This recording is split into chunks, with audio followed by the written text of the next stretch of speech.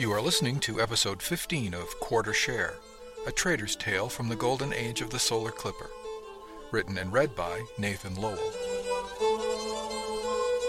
Previously on Quarter Share.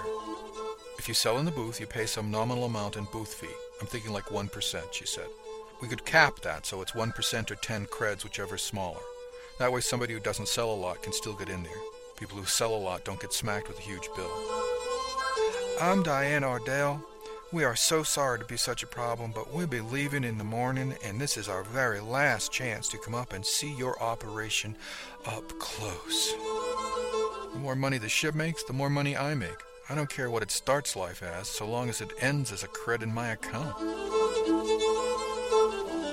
Chapter 24, Margery Station, 2352, January 12. When we got to the Lois's lock, I said to Diane, "Come on, I'll buy you coffee." "Coffee's free, you cheapskate." "Okay, then you buy." We went to the mess deck where Pip and Cookie were setting up for lunch. "Where have you two been?" Pip asked. "We took a tour of a mushroom farm," I told him. "Interesting?" Cookie asked. Diane nodded. "I'm not sure what we learned, but it was interesting." We settled into a table just as Brillo and Francis came in for lunch. Diane waved him over. "You'll never guess where we've been." "Mushroom farm," said Francis.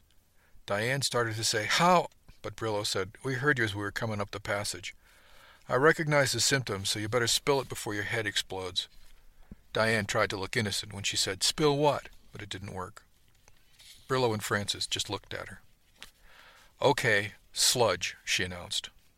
"Sludge?" Francis repeated. She nodded. "Sludge." Brillo looked at me. "Do you know what she's on about?" I nodded. "Sludge." Brillo and Francis started chuckling. "Can you give us a bit more of a clue?" Brillo finally asked. I took pity on them. Ever since I heard that we were giving the sludge cakes out for terraforming in order to dispose of them, I've had this idea we might be able to use them here. When I learned that Margery is a huge producer of mushrooms, it occurred to me the only thing they have out here is tunnels, dark, and sludge. "Ain't that the truth?" Diane said. So I called up the supplier who sold us the mushrooms for the galley and asked if we could see the facilities. He was nice enough to run us over in his shuttle this morning, and we saw a mushroom farm. Francis looked at Diane. "And you just went along for the ride?" She shrugged. "Mr. Cameron was such a sweet man who was more than happy to show little old me his great big old logs," she said in a cutie pie voice. Brillo almost snorted coffee out of her nose and, laughing, said, "I wish you'd warned me before you do that." "Okay," Francis prompted. "Sludge?"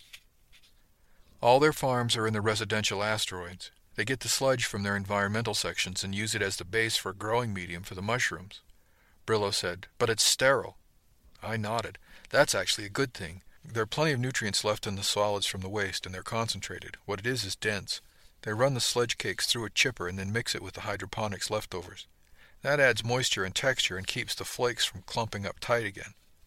Cameron seemed to think it was for the nutrients for the mushrooms, but he had a lot of misconceptions.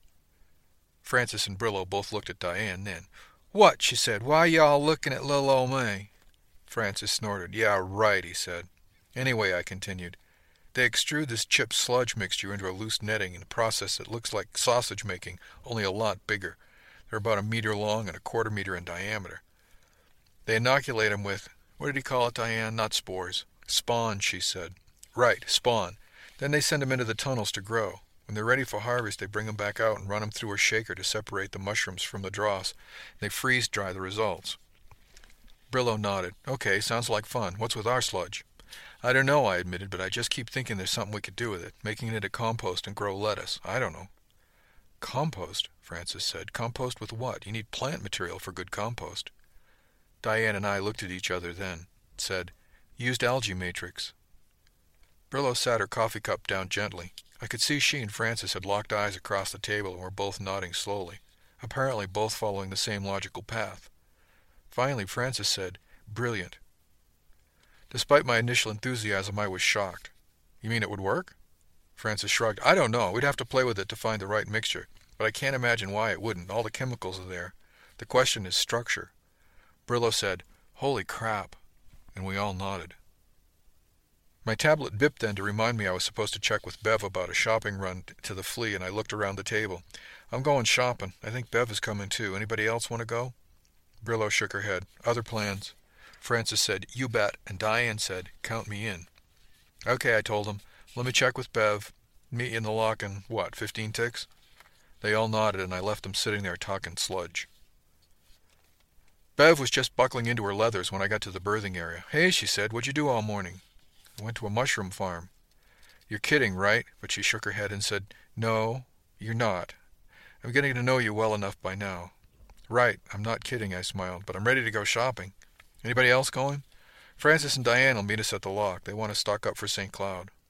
She chuckled. "Well, let's hope we have as good luck here as we did in Gugara, eh?" She slammed her locker and we headed for the lock. The flea market was in full swing and the four of us caravanned through the aisles. There was a lot of stone and metal goods, not terribly surprising given the nature of the system. The trick for us would be to find stuff with low enough mass we'd be able to get it aboard. As we strolled along, I really began to appreciate Pip's idea of filling the empty container with freeze-dried mushrooms. We hadn't been there long when we came to booth 216. I recognized the workmanship on display before I realized where we were. Bev introduced me to the craftsman, a youngish fellow named Ingo Reitman. He had shocking red hair, redder than even Diane's, and a slight limp. There was no question he was master of the belt buckle. The majority were the size and shape that Beverly had showed us, but the variation in the use of stone, polish, and pattern were amazing. "Mr. Reitman," I told him, "my friend Philip Carstairs will be around tomorrow." Yes, he said. "Pip, I talked to him yesterday. I understand you have mass requirements that need to be satisfied. I look forward to doing business with you. This is a good opportunity for my work to be seen out of the system, and I'm quite excited." As we were talking, one particular buckle caught my eye. It was cast in a gold-colored metal with a rough, knobby finish. The stone was shaped into a black dragon's head in silhouette with a red inlaid eye. "Well, I have a souvenir of my last port," I told him. "I picked up an exquisite hand-tooled leather belt, and I need a buckle for it. Would you sell me one of yours?" "Mr. Wang, do you think I'm sitting here for my health?" He smiled. "Please, save the haggling preparation. Do you see the buckle you wish?" I nodded. 15 creds, he said. "A very generous price," I replied.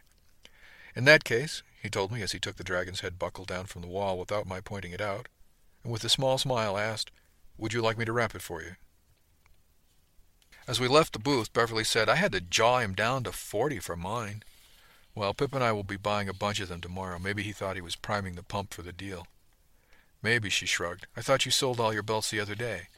"All but the one I had left in my locker," I confirmed. "I kept that one. Druce made it special for me, and it's exquisite." "Can I see it?"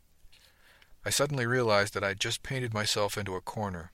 "Well, we still need to find some trade goods to take on to St. Cloud, so keep your eyes open, okay?" She chuckled. Diane stepped up and pointed out a display of ceramics at a booth coming up, and we descended on the cellar as a group. The goods were nice but expensive. Clay had to be imported, which drove up the price. I passed on it, but Francis brought a couple of small pieces. We continued through the flea market, eventually passing our 478 slot, empty since we hadn't set up, and walked by Virgil's wife with a nod, a smile, and a wave. Bev and I did our best not to giggle, but we did admire the chair she had. A few booths further down, my eye was drawn to a display of necklaces. Each necklace was pinned to a fabric backing for display. Each was unique. Bev saw me looking, and her head tracked to see what I was looking at. "I gotta give you credit, Ish," she said with a hand on my arm. "You've got one hell of an eye." She turned back to look for Diane and Francis and nodded discreetly at the necklaces. I could see Diane's eyes widen from where I was standing, but she and Francis sauntered nonchalantly up to us, and we all wandered over to the display. The fellow behind the counter introduced himself as we approached. "Good day, gentle people. My name is Franz Neubert. These necklaces were created and fabricated by my wife Neril from the local materials. May I show you anything in particular?" The pieces were generally high-polished stone beads with an accent bead or pendant hanging from each. The clasps were steel, and Franz pointed out that the necklaces were strung on a slightly elastic thread that helped prevent breakage. He spent some time pointing out the durability of the works, while I was marveling at the craftsmanship of the beads, and the way some were strung in monochromatic mode, while others were brilliant explosions of color. Diane saw me looking at one and shook her head slightly. "It's pretty," she said softly, "but you'd have to be wearing white or black to wear it." I considered and had to agree. Diane had style. If she said it was a problem, I wasn't going to argue. There were enough other pieces in blacks, whites, blues, and soft yellows that I had too many to choose from as it was. I was standing there considering when I suddenly realized I was crazy. The prices were good, but I tried to think about selling these in the flea market in St. Cloud. The necklace I was considering was made of dozens of small black beads with a gold-colored vein in the rock. The accent bead was a natural nugget of a gold-colored material that I assumed was iron pyrite. The price on display said 500 creds. Even assuming I could talk Franz down to something like 300, I had a hard time imagining I could find a flea market buyer in St. Cloud who'd pay the kind of money it would take for decent margin. I sighed and put the necklace down. I bowed slightly to Franz and slipped from the booth to see what else I might be able to find. Beverly, Diane, and Francis followed. "What's the matter?" Bev asked as we stepped out of earshot. Franz was busy with another set of customers at any rate. I shook my head. Those were beautiful, no question. The prices were good and the mass was okay. Francis raised an eyebrow and said, "I hear a but coming. But I can't afford to buy more than one or two of them, and the prices I'd have to charge in St. Cloud I'm not sure I could get." It was Diane who finally said, "Yeah, you're right." Bev said, "Pity, he has some beautiful pieces." "I knew I heard a but in there," Francis nodded. We continued our shopping trip, eventually wandering to the loose gem dealers in the back of the hall. Francis, Diane, and Bev all bought a few things here and there. Soon we heard the signal for the end of the day, and we joined the throng leaving the market. On the way down the lift, Francis says, "You didn't buy anything but the buckle." I shrugged. I didn't see anything except the buckles and the necklace that reached out to me. Not like the belts did in Kukara. Pip's handling the buckle deal, and we're probably going to buy 10, one each to go with the belts we have. Diane nodded. "You know, some days are like that. You walk through and you don't see anything." Bev smiled at me. "Keep shopping. You've got good instincts, I think." The others nodded. "When you find something you like, let me know. I'll want to buy some too." We all had a good laugh. "Can we find some dinner?" I asked. We shopped through lunch. Francis stopped the lift at level 8 and led us to a nice place that specialized in pasta dishes. We spent the next 2 stands getting stuffed and just slightly tipsy on one too many bottles of wine. By the time we got back to the ship, the heavy food and unaccustomed alcohol took its toll on me, and I had to call it a night. Pip was looking over some cargo data in his bunk when Bev and I wandered into the berthing area. "How was it?" he asked. "Good," I said. "Didn't buy anything." The mass or the price, Bev cut in with, or both. I agreed with her, or both, were too high. I didn't see anything that grabbed me. There was some gem dealers, but I don't know anything about gems. I think they're supposed to be clear, and everything I saw was kind of cloudy and inconsistent. Bev finished for me, so we went out to dinner and then came home to sleep it off. "How's by you?" I asked him. He nodded. "Quiet night. Got my manifest exercise in order. We've lined up some fresh produce in St. Cloud to swap the mushrooms for." By then I'd slipped out of my civvies and into my ship tee and boxers. I went to hang up my jacket and the buckle fell out onto my belt. "Oh yeah, I almost forgot this." I showed it to Pip. "I met Ingo and bought a buckle from my belt." He grinned. "The belt Drew's made for you?" I nodded and pulled it out of my locker. I fumbled with it for a bit, but finally got the thing attached. The ivy pattern and the knobbly gold-colored finish on the buckle looked like they were made for each other. I strapped it on to see how it fit just as Bev came out of the stand. She froze and stared. I realized that I was standing there with my belt riding low around my hips, wearing nothing but my ship tee and boxers. I blushed furiously, I'm sure, and scrabbled the belt off. Bev said, "So, that's the belt Druce made for you?" I nodded, and she held out a hand. "Let me see." I handed it to her, knowing I was going to regret it, but helpless to stop myself. She ran it through her hands and fingered the ivory vines and leaves. She flexed it a couple of times and then handed it back. "Yep, Druce knows her leather. That's a real keepsake-ish." I took it back from her and hung it in my locker. Pip was smirking behind his tablet, peeking out every once in a while to see my red face. Beverly, for her part, likewise in ship tee and boxers, crawled into her bunk with a groan. "Oh, God's duty tomorrow," she said. Pip contributed a cheerful, "Ha-ha, I'm off." Bev and I both chuckled. I reached and clicked off my reading light. "Well, I got breakfast duty in the morning. Good night." Pip said, "Night-ish, sleep well," in that distracted voice he got when he was on the trail of a deal. From below I heard Bev say, "Sleep well, boy toy," with a sleepy giggle.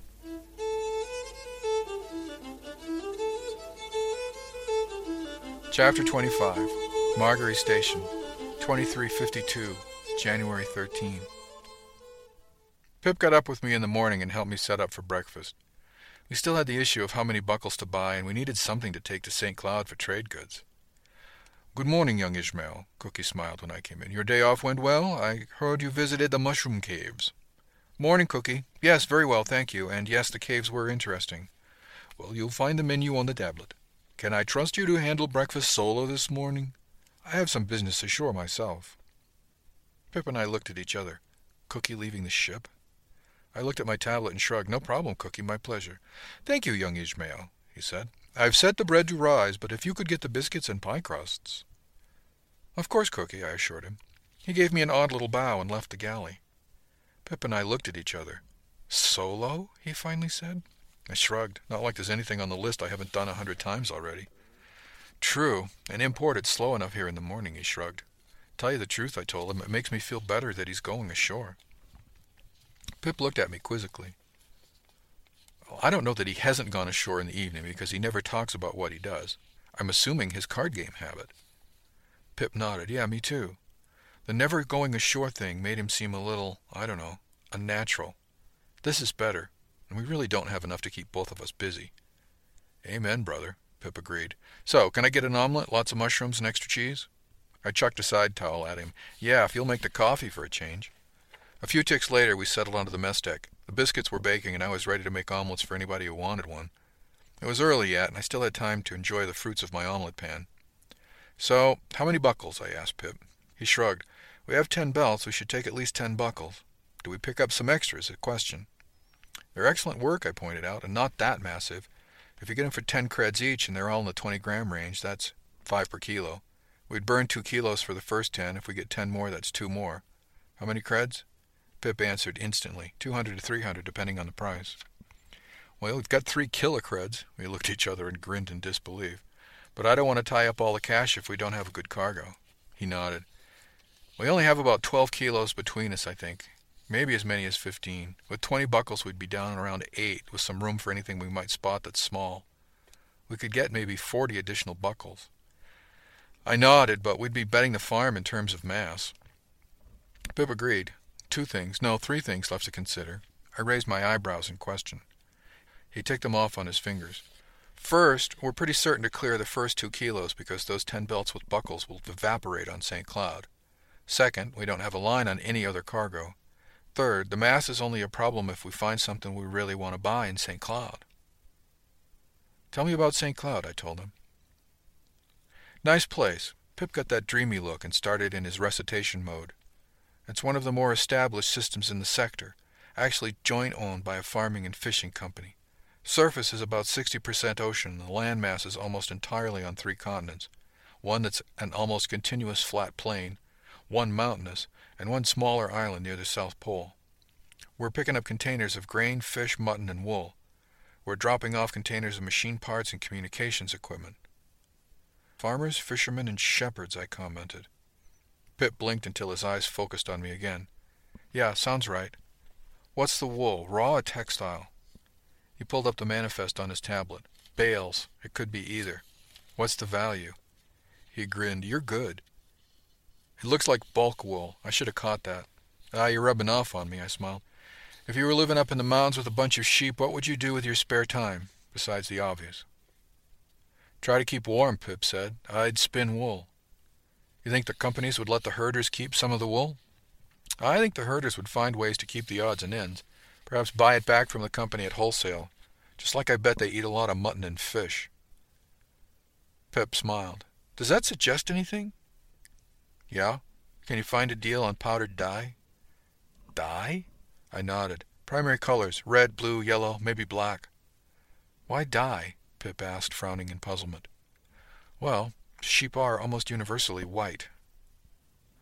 You think on a crooked path, my friend, Pip said. I like that. Doesn't mean I'm right. I feel like I'm missing something. What? Asked Pip. Don't know, but something. The whole environmental crew came in for breakfast then, and I had to go back to work. Pip waved as he left, and I slipped into morning mode. The biscuits were done anyway. As expected, the pace was slow and spotty there in the galley. I got the bread punched down around mid-morning and set it to second proof. Cleanup was easy, and I even got some soup going, a nice mushroom barley. Mr. Maxwell stopped by for coffee a couple of times and nodded to me without speaking. Cookie had left some unbaked cobblers in the walk-in, and I slid those into the oven so they'd be ready for lunch. Even though I didn't get a morning break, I confess it felt kind of nice pottering about in the galley. I could see what Cookie enjoyed about it. Around 1100, just as I was beginning to think about setting up the lunch buffet, Cookie bit me on the tablet to let me know he'd be there by noon. I felt a little let down. I was half thinking I'd be doing lunch solo as well, and I was looking forward to it for some odd reason. I had a lot of time to think about St. Cloud, too, back of my brain. I was having second thoughts about the dye idea, and thinking more that we should go ahead and buy up buckles for about half of the available mass. That would leave us some wiggle room in case they didn't move, but give us something to sell beyond the buckled belts. Something wasn't quite right there, but I just let it percolate. Lunch setup went off without a hitch, and Cookie breezed in just before noon. "Thank you, young Ishmael. Sometimes you just have to get off this ship. I feel much better, and you've done an excellent job." He patted me on the shoulder. "My pleasure, Cookie. It was fun."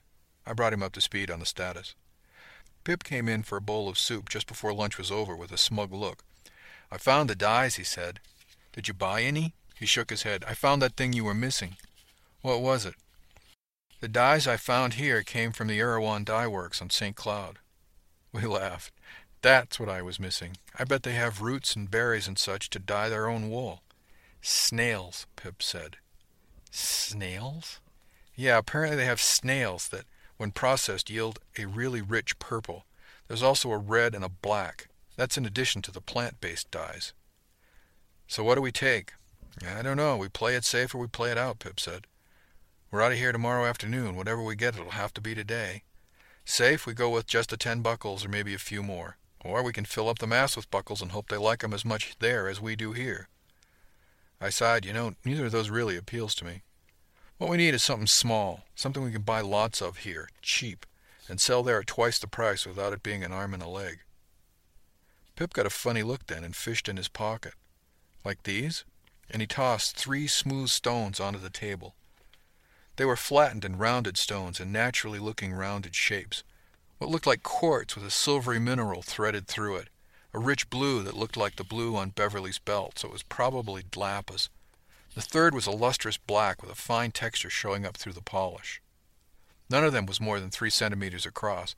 Each had a hole bored widthwise through the top. They looked like the accent stones on Neubert's necklaces. I picked one up and didn't want to put it down.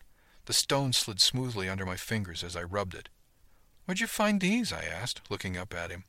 "A guy back in the gem aisle had a booth. Just him and a couple buckets full of these. They were 3 for a cred, and I liked the way they felt." "How many of them do you think it would take to mass a kilo?" Pip grinned. "A lot. These 3 average 10 grams each." "Can you find him again? Because I think you just found what we wanted." "Yeah. How many do we want?" "All right. Let's go with the 10 buckles for the belt, 20 buckles extra. That leaves us what? 6 kilos?" Pip nodded. "Something like that. 2 kilos of these would work out about 200. The actual income wouldn't be very big, but the margin is potentially huge." "Let's go all 6 kilos, Pip said. "It's not going to take that many creds, so if we get stuck and need the mass, we just toss them." "Let's do it." Pip nodded and headed back out to finish the trading. With Cookie back in the galley and lunch on the buffet, there wasn't much for me to do, so the afternoon cleanup was done almost as soon as lunch was over. Cookie was planning on a spicy beefalo dish for dinner, and he began humming as he puttered around the stovetop. I pulled up a stool and watched for a time, but he waved me off. "Go, young Ishmael. You didn't get a break this morning, and I can certainly handle making a small batch of this by myself." He smiled. "Thank you again for doing such an excellent job with the morning duty." "Oh, it was my pleasure, Cookie. I'm glad you got some time in port. Any time I can help like that, you know I'm always willing."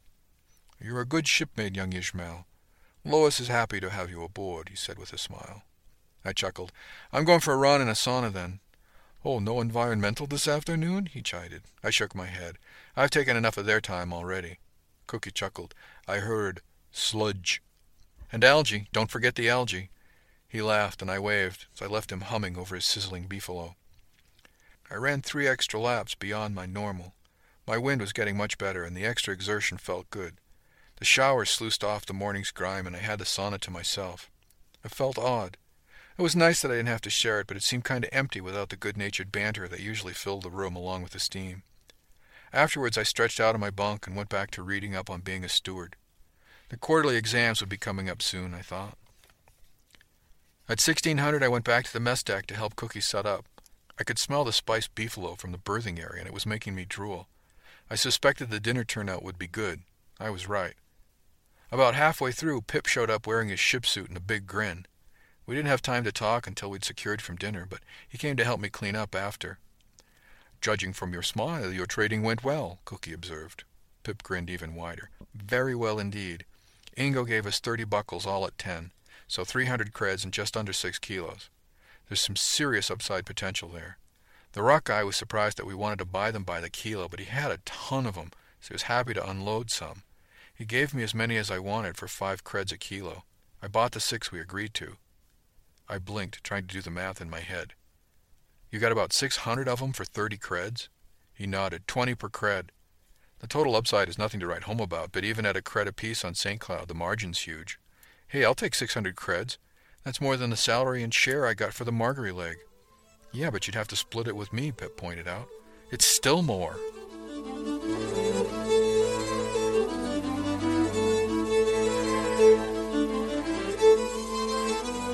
Thanks for listening to episode 15 of Quarter Share, a trader's tale from the golden age of the solar clipper. Music is from the Lucky Black Cat, a hornpipe in A minor recorded by James Curran and available on the Internet Archive at www.archive.org. This has been a presentation from Durandus, offered under a Creative Commons Attribution Non-Commercial No Derivatives 2.5 license. For website and more information on the Golden Age, visit www.durandus.com/golden.